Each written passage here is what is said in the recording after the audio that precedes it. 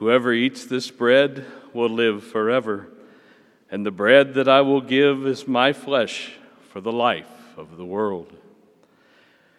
The Jews quarreled among themselves, saying, "How can this man give us his flesh to eat?" Jesus said to them, "Amen, amen, I say to you, unless you eat the flesh of the Son of Man and drink his blood, you do not have life within you. Whoever eats my flesh and drinks my blood has eternal life, and I will raise him on the last day. For my flesh is true food, and my blood is true drink. Whoever eats my flesh and drinks my blood remains in me, and I in him. Just as the living Father sent me, and I have life because of the Father, so also the one who feeds on me will have life because of me. This is the bread that came down from heaven. Unlike your ancestors who ate and still died, whoever eats this bread will live forever." The Gospel of the Lord. Praise to you, Lord Jesus Christ.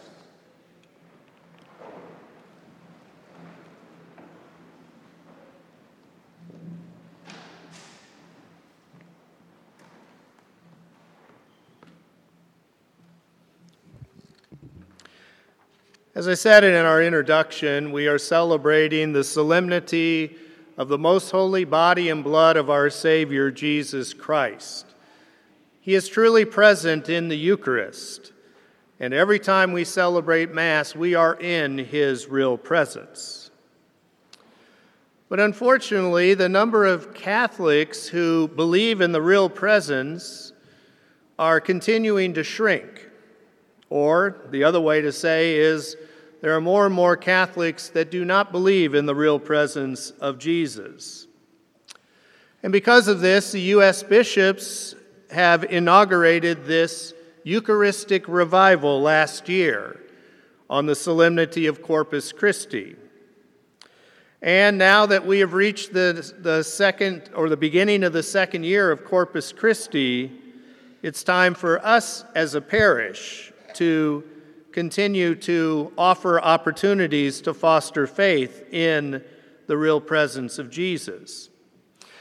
This past year was dedicated to diocesan efforts, and it began last year on Corpus Christi Sunday with a large Eucharistic procession through the streets of Indianapolis, from our cathedral to one of the downtown churches in Indianapolis. Hundreds and hundreds and hundreds of people participated in this Eucharistic procession, witnessing to the community of their faith in Jesus being truly present in the sacrament of the Eucharist. And now we, as a parish, are now past the torch, as this celebration of Corpus Christi begins the parish phase of the Eucharistic revival. All throughout this next year will be opportunities for us to continue to grow in love of Jesus found in the Eucharist. But we as a parish kind of got a jump start on this initiative in that we began in January to meditate on and learn about Eucharistic miracles that have happened not only in days past, but even in more recent years, all over the world.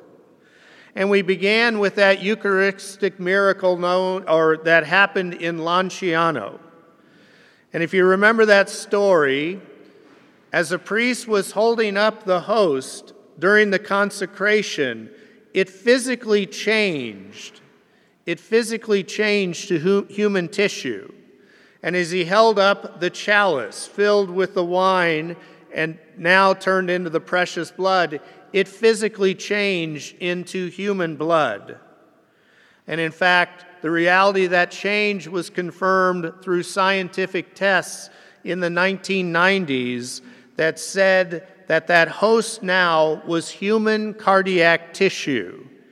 And the precious blood had actually turned into human blood. It's interesting, I talked to a mother that following week that we presented this miracle during my homily, and she noted how her fourth grader was on the edge of the pew listening to every detail of this story, just fascinated by this story. And he was even more paying attention when I lifted the host, and imagine his disappointment when it did not physically change. Needless to say, there was a miracle that occurred. Jesus' real presence did occur, but there was not that physical change. Well, today I want to share with you a Eucharistic miracle that occurred in Bolsena, Italy in the year 1263. The story goes that a German priest, Peter of Prague, was heading to Rome on a pilgrimage, and he stopped off in Bolsena and celebrated Mass at the Church of St. Christina. Now, it goes that even though he was a pious priest, he was finding it difficult to accept that Christ was actually present in the consecrated host. And while celebrating the Mass, he held the host up after the consecration, and immediately blood started seeping from that host down his hands and onto the cloth on the altar. He ended up interrupting Mass and asked to be taken to the neighboring city of Orvieto, a city where Pope Urban IV resided. When the Pope heard that story, he sent emissaries to investigate. And upon returning to him saying that it happened exactly as the priest said, he asked the diocesan bishop to bring the stained cloth and the host to the cathedral of Orvieto, where those relics were placed in the cathedral. The linen cloth, that still bearing the spots of blood, is enshrined and exhibited in that cathedral even to this day. And in fact, in the description in our bulletin, there is an extra set of pictures showing some of our own parishioners with our former pastor, Father Eric, celebrating Mass in that very chapel. And you can see behind him the closed doors that behind it are that stained cloth. But the miracle doesn't end there, because Pope Urban was prompted by this Eucharistic miracle. I think in some ways he thought we need our own Eucharistic revival.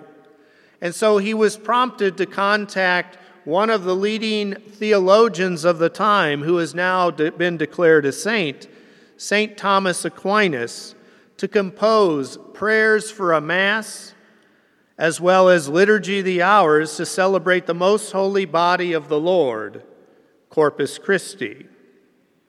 1 year after the miracle, after Thomas Aquinas had finished his work, he introduced those prayers, and he also decreed that the solemnity of Corpus Christi would be added to the Church's universal calendar, so everyone could recognize the love God has for those who love and worship Him.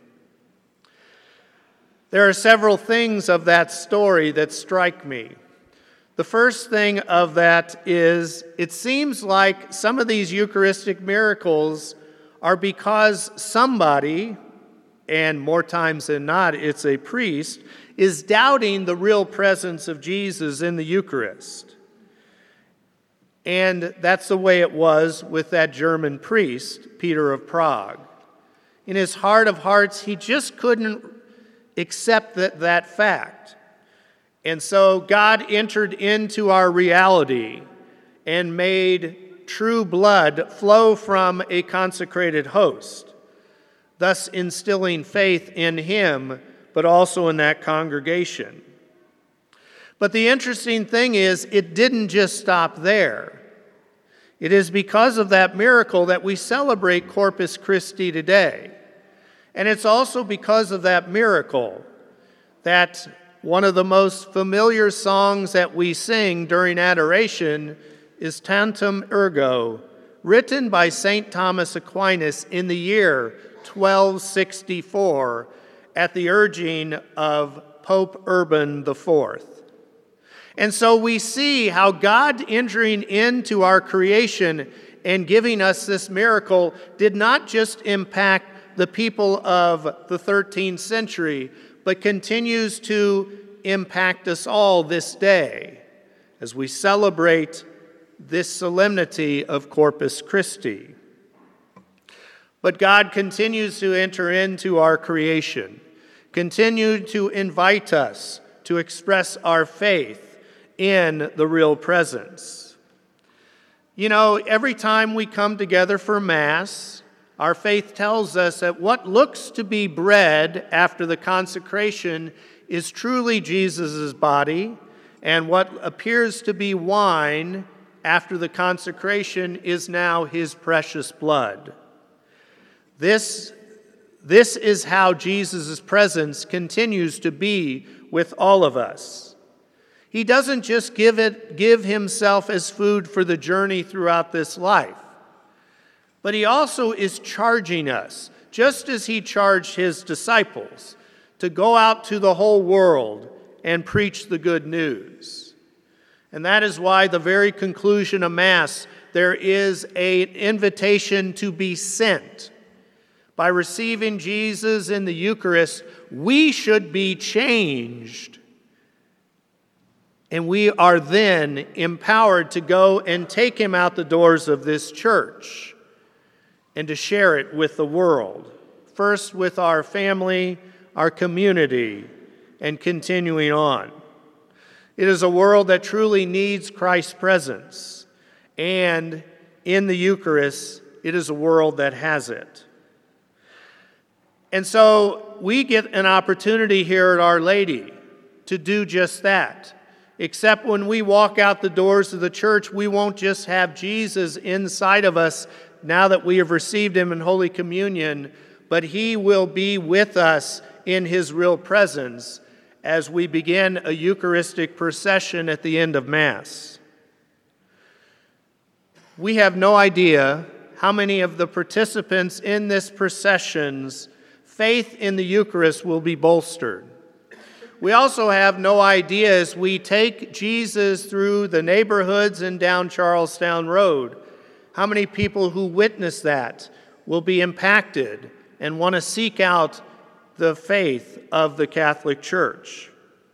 But we do know this: when we put our lives into God's hands and let him use us, to bring Christ's presence to the world, miracles do happen. People believe, and the word of God is continuing to be spread. And so, my dear friends, for those of you that will be joining us, we thank you. We look forward to that an hour to an hour and a half of prayer during this procession. We will be back here in the church at the end of the procession for a benediction. So if those of you that do not feel like you are able to join this procession, you are welcome to stay here in our church to pray and join us for that benediction when we return. But in either case, it is truly a blessing to be able to be accompanied by our Lord in his real presence as we take him out the doors of the church into a world that needs to know the Savior of the world is truly with us.